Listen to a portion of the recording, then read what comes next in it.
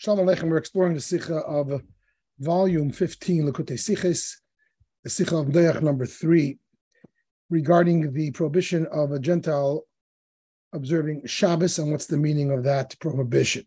The Rebbe brings down from the Gemara, other sources, that there's that Akum Shabbat, a Gentile who observes Shabbos, it's not a mitzvah, it's actually a sin. It's considered a capital offense, which indicates that it's not their thing. In general, when Torah speaks of capital offense, it means that this is contrary to your purpose, which parenthetically explains why capital offense is described many, many times in Torah and also in the oral Torah, many times in Ethics of Our Fathers, Pirkei Avot. They'll tell us that if someone does this or that, they stop studying Torah and they admire nature.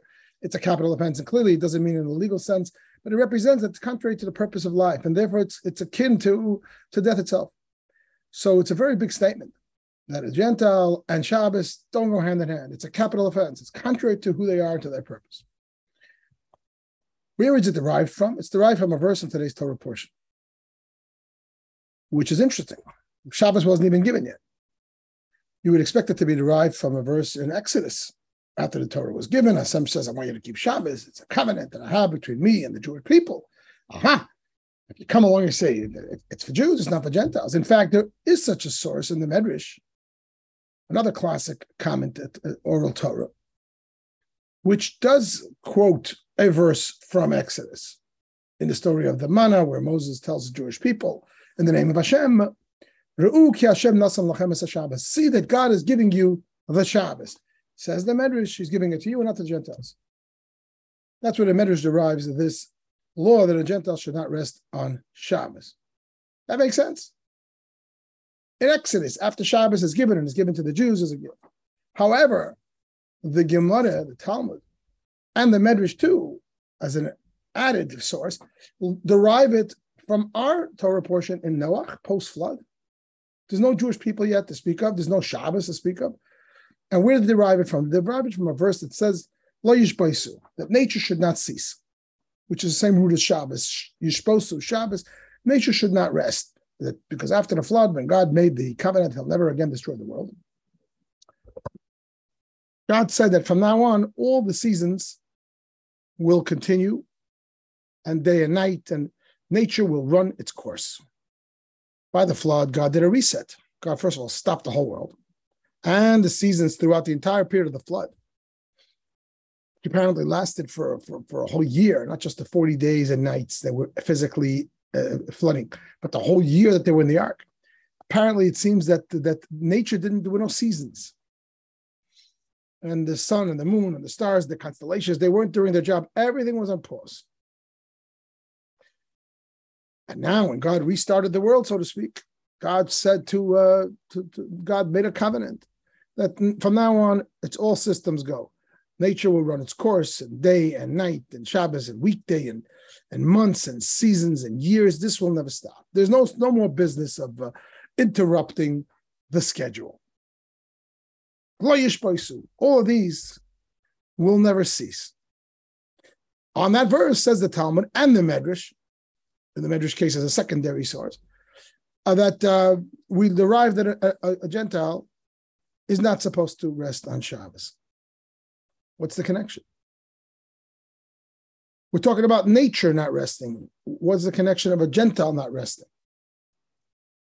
Now, according to some commentaries, like Rashi, who see the prohibition of a Gentile observing Shabbos as the Torah simply wants them to keep working, they shouldn't really take any real breaks, doesn't mean they can't take a rest, but that they shouldn't stop being productive. So then we could fit it into the context of post-flood. How? Post-flood, God says, promises, and in a covenantal way confirms that nature will continue to produce and will always be productive. All the sun, the moon, and the whole system, the seasons. So that includes the humans, because the humans are part of that food chain. They're also supposed to be continually productive, and therefore it would somehow fit contextually with this statement of Hashem. But according to Maimonides and according to the Medrash itself, which over there it's clearly indicated that the reason for the meaning of the prohibition against the non-Jews Shabbos observance is not so much that they should always be productive, but that they should not have the spiritual religious aspect of Shabbos or any day of the week as a Shabbos, but that's what's being proscribed from them. They're not allowed to have a holy day of abstention from nature. If that's the case, that's a religious conversation. It has nothing to do with the post-flood confirmation of Hashem that nature should continue to run its course. So how would we derive it from there? What's the connection? That's the first question of the Rebbe. Then the Rebbe asks a fundamental question. Why should the Gentile not keep Shabbos? Shabbos doesn't seem to be a uniquely Jewish thing. It's a universal thing. It's a commemoration of creation. And the fact that Hashem created the world and rested on the seventh day, reminding us that the world didn't come by itself, God forbid, but there's a creator, and therefore we have to serve him and believe in him, what have you. That's not just a Jewish thing. The Gentiles have to do it too. The first mitzvah, the 7 mitzvahs of Noach, the universal mitzvahs, it's for every person to know there's a creator. So why shouldn't they have Shabbos? If you tell me that a Gentile shouldn't have Pesach, it makes sense because they didn't have Exodus. Or Shavuos, it makes sense. They didn't have Sinai. But Shabbos, they don't have creation? Creation is a universal thing.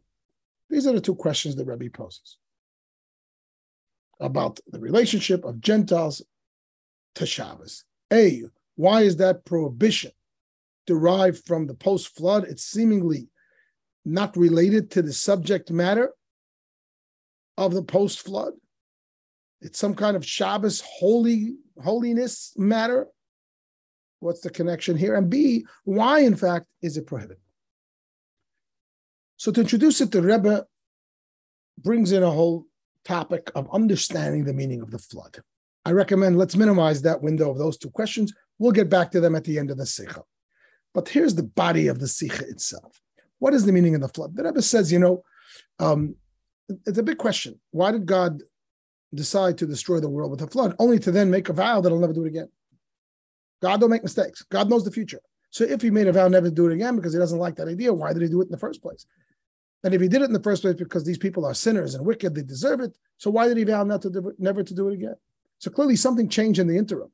The world fundamentally changed, whereas pre-flood, the world needed a flood and deserved it or what have you. It was the right thing to do. And post-flood, it will never again be needed. It will change fundamentally so that it will never again need a flood. What happened? So the Rebbe introduces the difference between pre-flood and post-flood by introducing a third step, and that's going to be the Sinai step. And that's going to be the makeup of the body of this Sikha, the 3 phases, pre-flood, post-flood, and the Sinai era, beginning with Abraham and Sarah and leading up to Har Sinai, to the beginning of the Torah.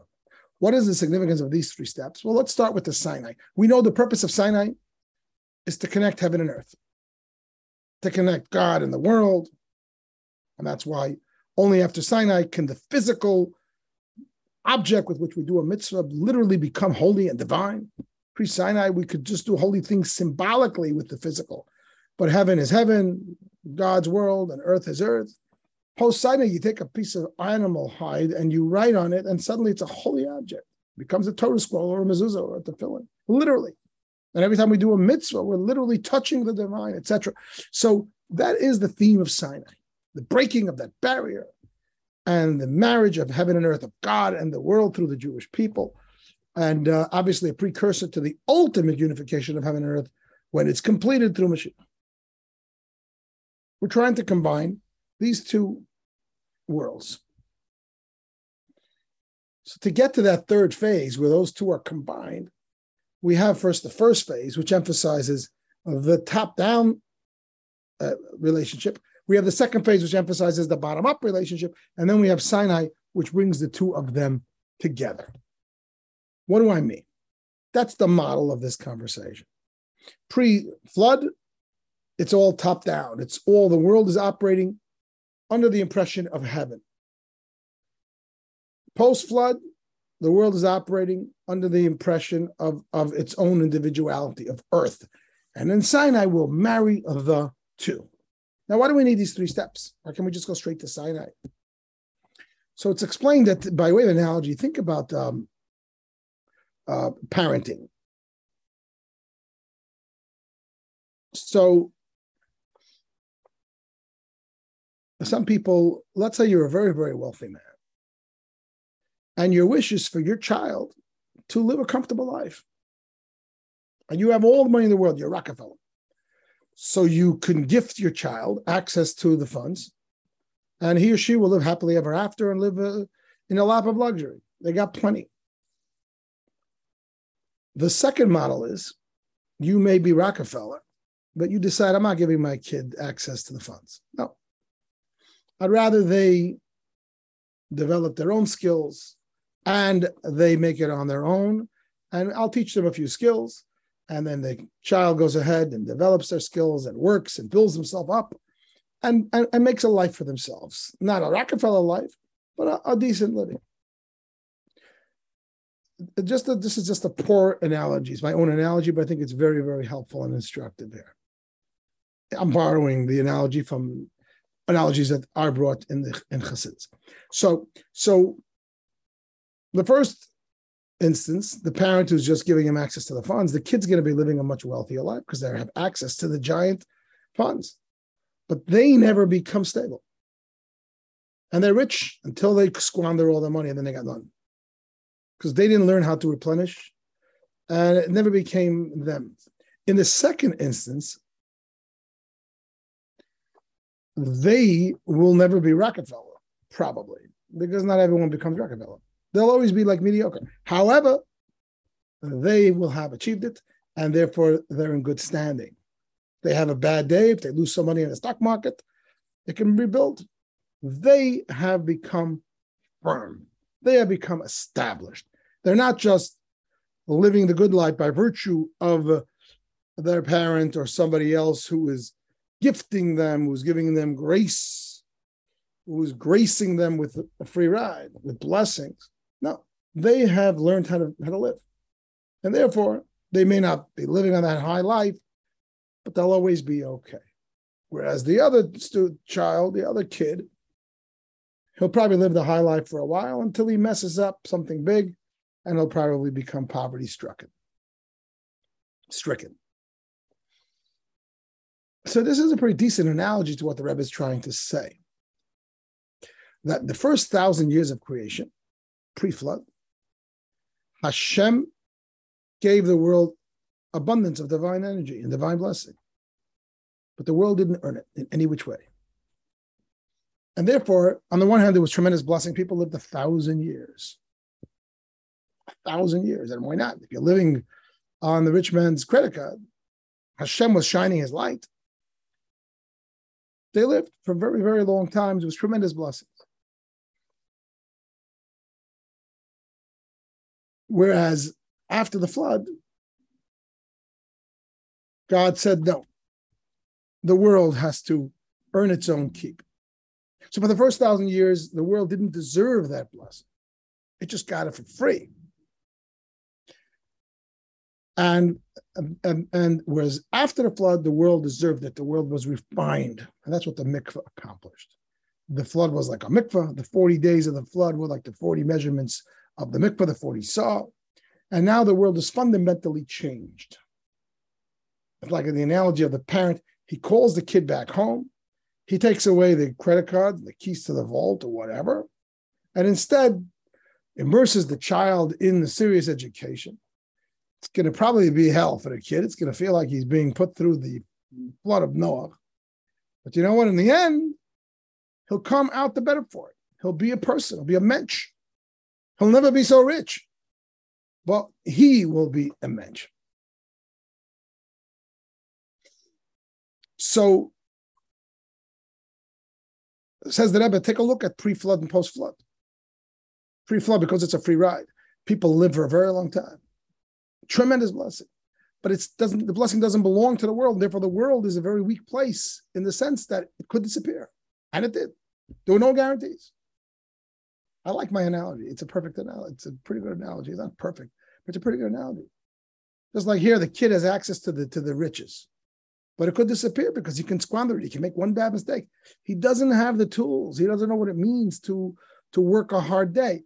And therefore, he has riches until he doesn't. And that was the first 1,000 years of creation. The world was such a blessed place. But in and of itself, it was a very weak place. It was only blessed because of the benefactor, namely Hashem. But it was a weak place in the sense that we don't know what tomorrow will bring. It could disappear. There were no guarantees. And in fact, it did. The fact that it did shows that it could have at any time because it was coming from above. It was just by grace, by the good graces of the Big Daddy. Whereas after the flood, when he pulled the plug on the funds, and then the world now was refined, and the world and nature, not only the people, but the world itself, by putting it in that proverbial mikveh, it now became solidified. It's a solid place. God says it's going to run its course. It will never falter. It will never be any surprises. You're not going to have changes in the seasons. There's going to be day, there's going to be night, there's going to be winter, summer, spring, fall. The sun will always rise in the east and settle in the west. The world will run its course. Nature now came into its own, so to speak. Of course, we know it's run by Hashem every single second. But nature now came into its own. It's standing on its own feet. It is a real thing. It's solid. So like that child after the Rockefeller pulled the plug on the funds and put him into business school or whatever and trained him to make his own living. He's going to make a much lesser living, but it's going to be solid and predictable. It'll always be there. Similarly, post-flood, we see those two sides. On the one hand, the blessings are a lot less. Nobody lived 1,000 years. They were cut down to size right away. Hundreds of years less. They lived 500 years, 400, 300, and before you know it, life was reduced to 120 years, 180 years. That was the numbers of those days. So on the one hand, the riches, the blessing, the bounty went down. He's starting from scratch, starting in the mailroom. On the other hand, though, the world was a firm place, as evident in the fact the world can never again be destroyed till the end of time. God made a covenant. And what does it mean that God made a covenant? God strengthened the world to such a point that it will never change. It's indicated that it has the world will never cease to do its cycle. And that's an embodiment of the fact that Hashem never changes, so to speak. Hashem gave the world, empowered the world, that the world itself should be a solid place, and it now becomes firm.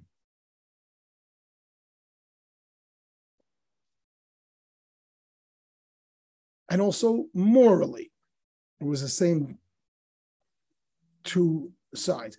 Pre-flood, because the entire creation was just by grace of Hashem, the morality of the people and their identification with Hashem and with truth and with goodness was also by grace of Hashem.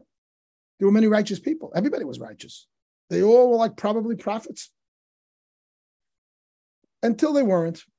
They did one sin, they sunk. There was no return. There was no possibility of tshuva. There was no concept of tshuva pre-flood.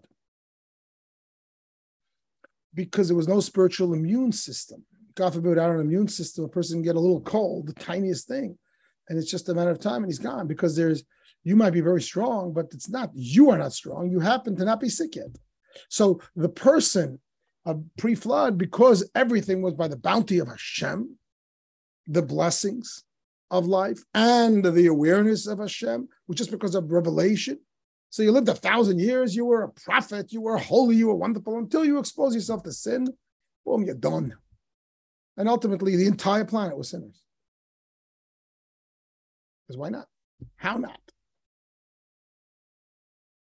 Once Hashem immersed the world in the mikveh, in my foolish analogy, my little silly analogy, I pulled the plug on the funds and put him through the rigmarole of business school, of refining the world, of fixing the world, or whatever it means, the time that he spent in the ark, where the world had to be purified and transformed.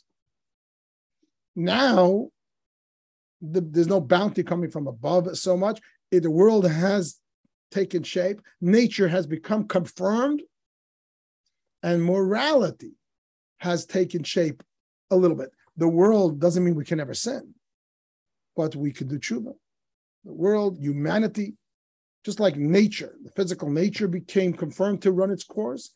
Humanity within nature gained some sense of character.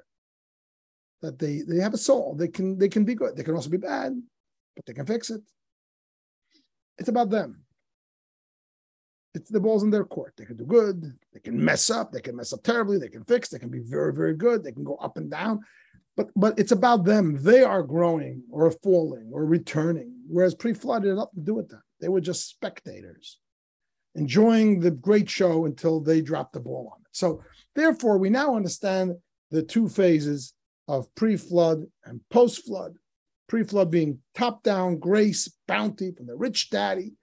You got all this riches, but it has nothing to do with you really, and therefore, whereas post-flood, it's bottom-up, and hence the changes of these two phases.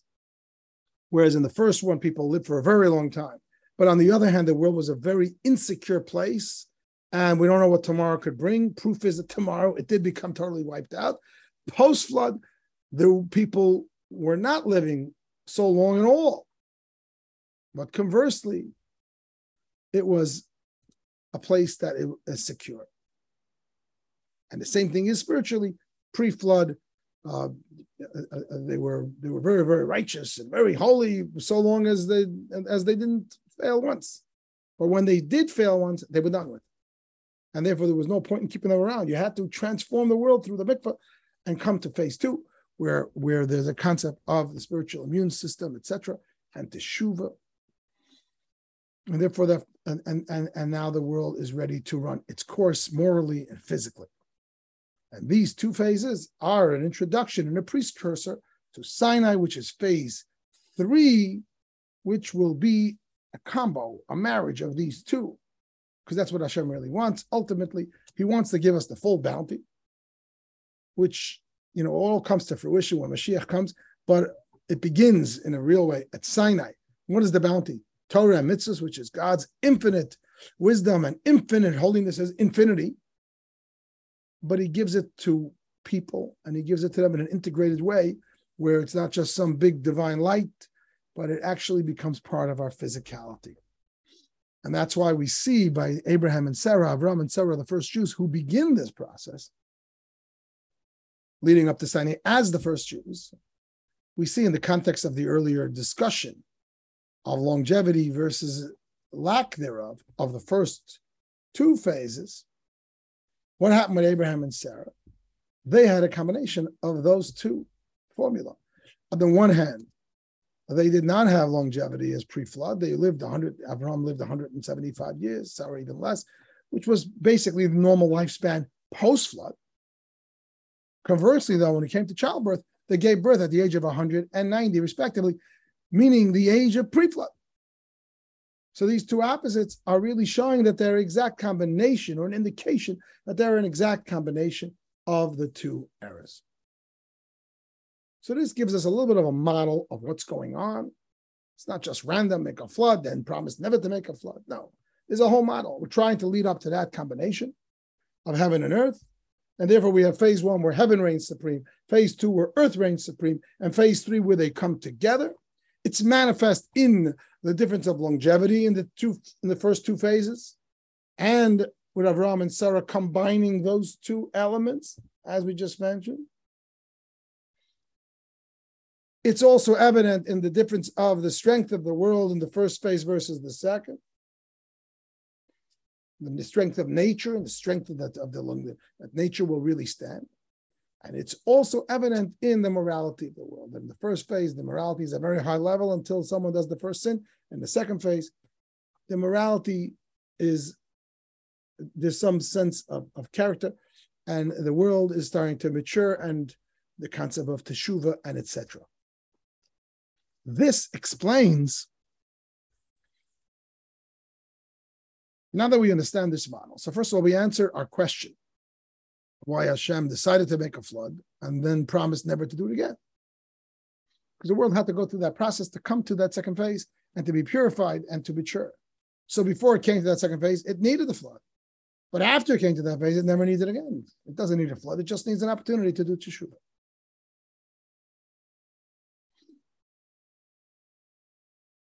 And it also explains why after God made that promise that he'll never again do it, is that's when he made a covenant that he'll never do it. He also vowed and set into motion that the seasons will never falter. Lo yishbaisu.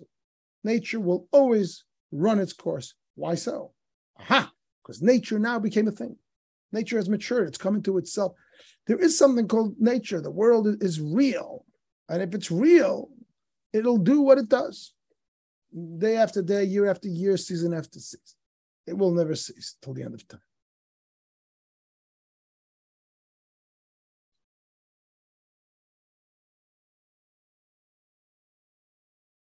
This also explains a very fascinating thing about the rainbow, which the rainbow, Torah says, is the sign of God's covenant that will never again destroy the world. And the Rebbe says that in many commentaries and sources, they discuss how can this be a covenant. The rainbow is a natural phenomenon. If there's sunlight and it shines through the clouds in a certain fashion, you have the rainbow. So how can we say that this is a covenant that God made, a special sign? It's not a miraculous concept. That's a sign. It's a natural reality. And it must have existed seemingly before the flood. So what are you saying? No, it wasn't before the flood. It only came now. But it's natural. So what happened before the flood when the sun hit the clouds? How is this a sign? And the Rebbe brings some sources that the world was refined through the flood physically. And therefore, only post-flood will the clouds reflect the rainbow. Pre-flood, they won't. The sun hitting the clouds is very much analogous of Hashem's light and humanity. Exactly the model we're talking about. It's top down and bottom up. We're trying to connect heaven and earth. So the sun is analogous to Hashem. The verse says, Shemesh u'magen Hashem Elokim. God is compared as analogous to the sun, to the sunlight. It shines down its light. The clouds are analogous of human effort. The clouds come from the mist that rises up from the earth. And then the two merge and you create a rainbow. Pre-flood, there was no rainbow. And why not? Because those clouds were too coarse. They were too unrefined. Exactly like we said in the analog, that in the first era, pre-flood, while God's light was in abundance, in great abundance, almost limitless abundance, hence the great longevity, etc. The world was not refined at all. The world was just eating off the bounty. And therefore, in the analogy of the cloud were physically not refined enough to reflect the sunlight and create some kind of prism of a rainbow. It just bounced right off. Post-flood, where we say the world started to elevate itself physically in the rainbow relationship of the cloud to the sun, the cloud was purified enough and refined enough that when sunlight hit it, it would create a gorgeous rainbow.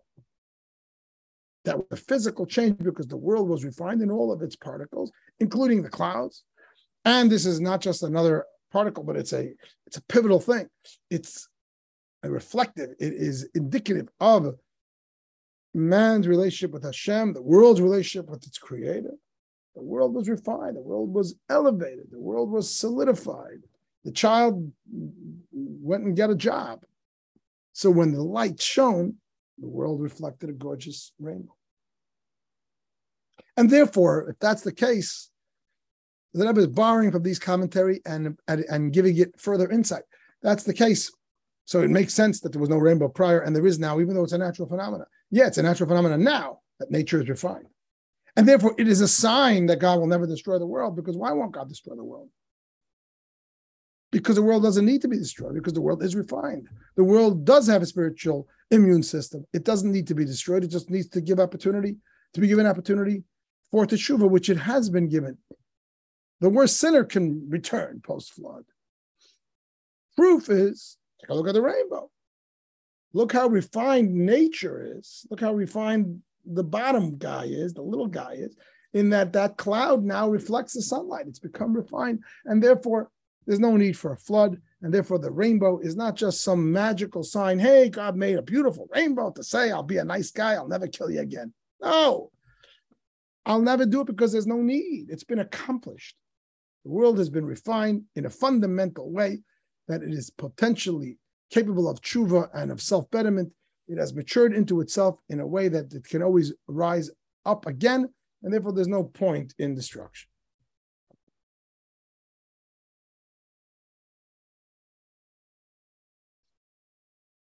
This explains also a separate concept, which I believe is brought in the footnotes. It is brought in the footnotes that there's a concept that pre-flood, they weren't allowed to eat meat. They were all vegetarian.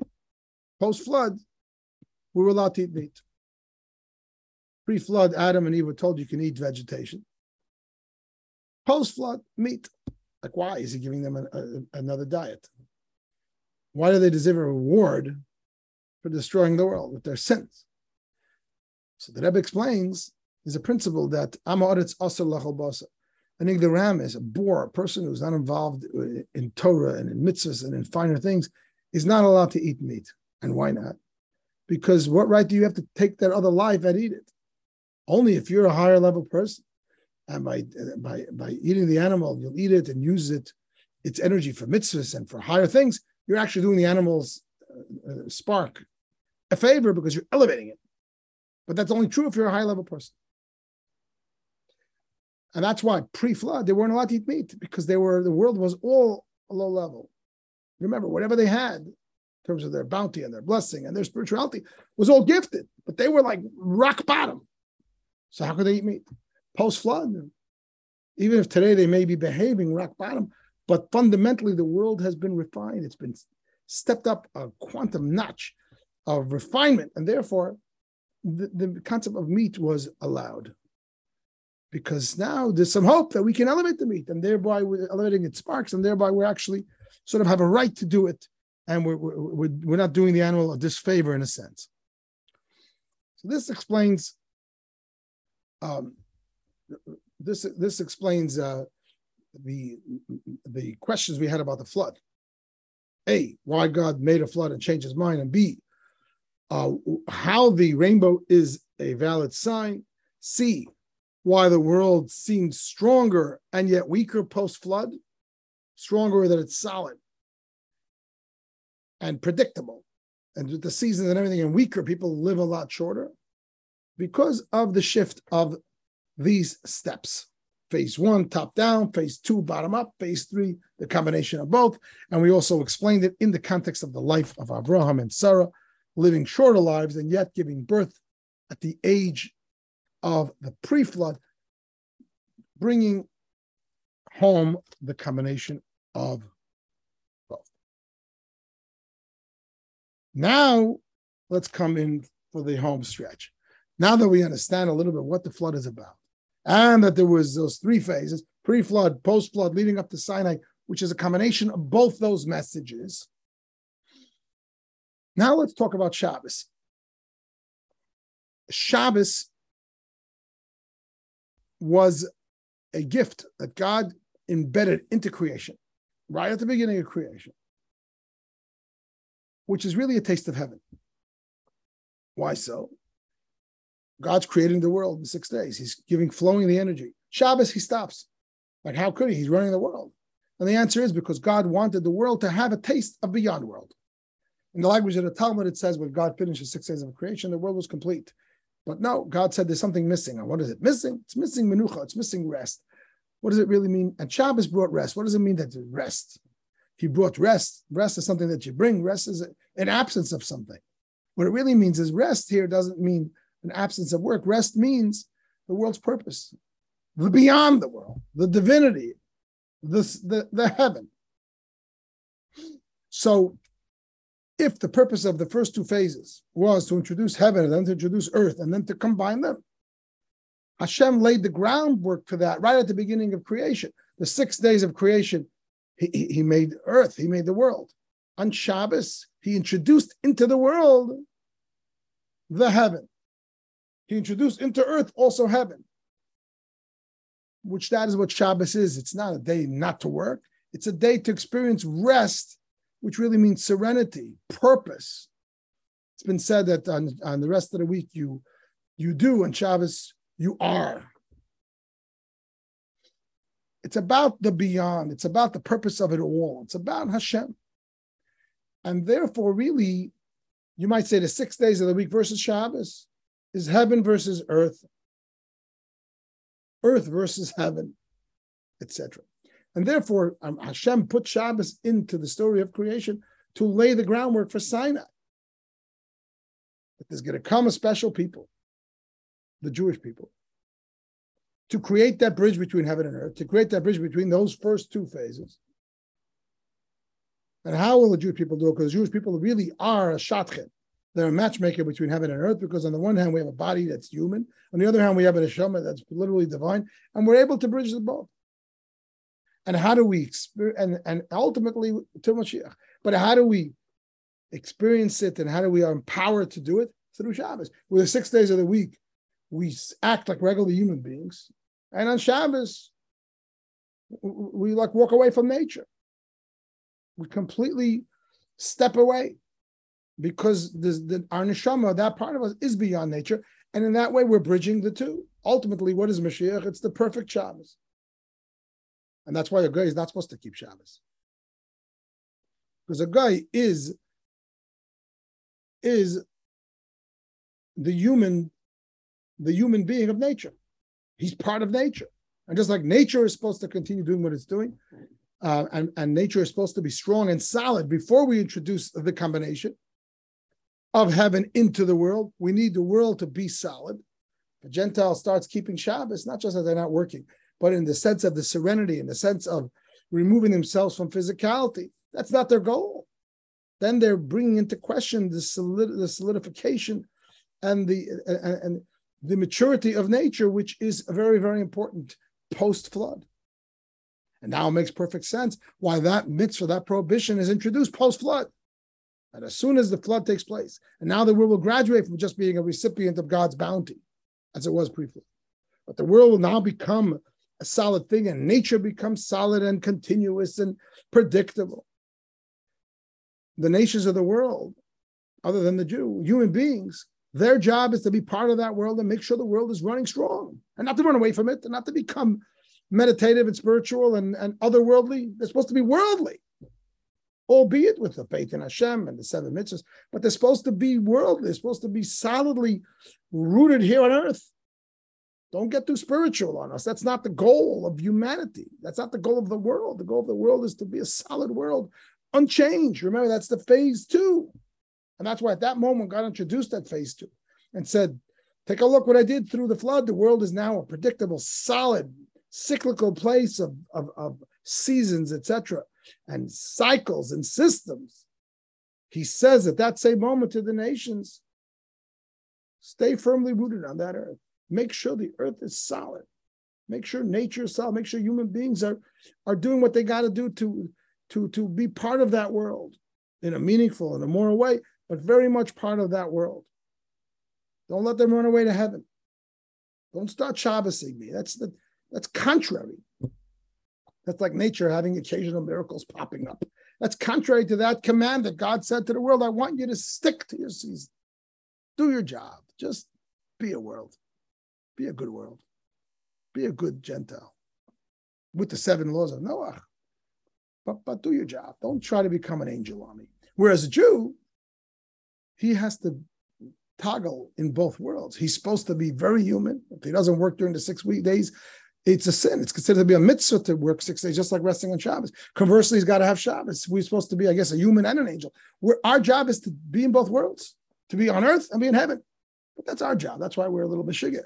Our very definition is a combination of opposites.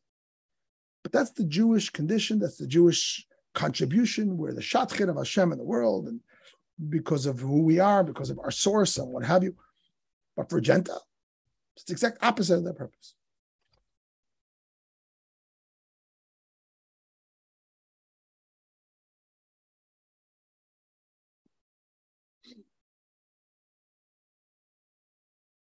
Okay, if you look at the terms of takeaway, I mean, there's many, many takeaways in this sikha. One is that you see that life and death is all about purpose. I could be living a wonderful life, but if I'm not living my purpose, that's death. A Jew not keeping Shabbos, or conversely, a Gentile running to keep Shabbos, that's death. It's not purpose. Also, by the way, you don't have to worry that your Christian neighbors or your Muslim neighbors who observe Sunday or Friday are liable for death penalty, because to my understanding, they're not really keeping Shabbos in the spiritual sense. They're just taking it as they're not keeping the 39 laws, and therefore it's not really such a problem, I think. I'm not sure. I think that they're just taking a day off. The problem is, according to the Sikha, the way we're understanding it, when they become too spiritual, when they start making it into a religious holy thing. I don't know, maybe they do call it a religious holy thing, but anyway. The other takeaway is that to understand the plan of the flood and its purpose, and therefore to understand the model of the Jewish people, and there's going to be numerous sikhs coming up in the same volume of Likkutei Sichos, continuing that theme into the patriarchs and to the holy temples, etc. These three steps from the top, from the bottom, and connecting them. And really, this is the Jewish condition, though, the value of Shabbos, of connecting heaven and earth.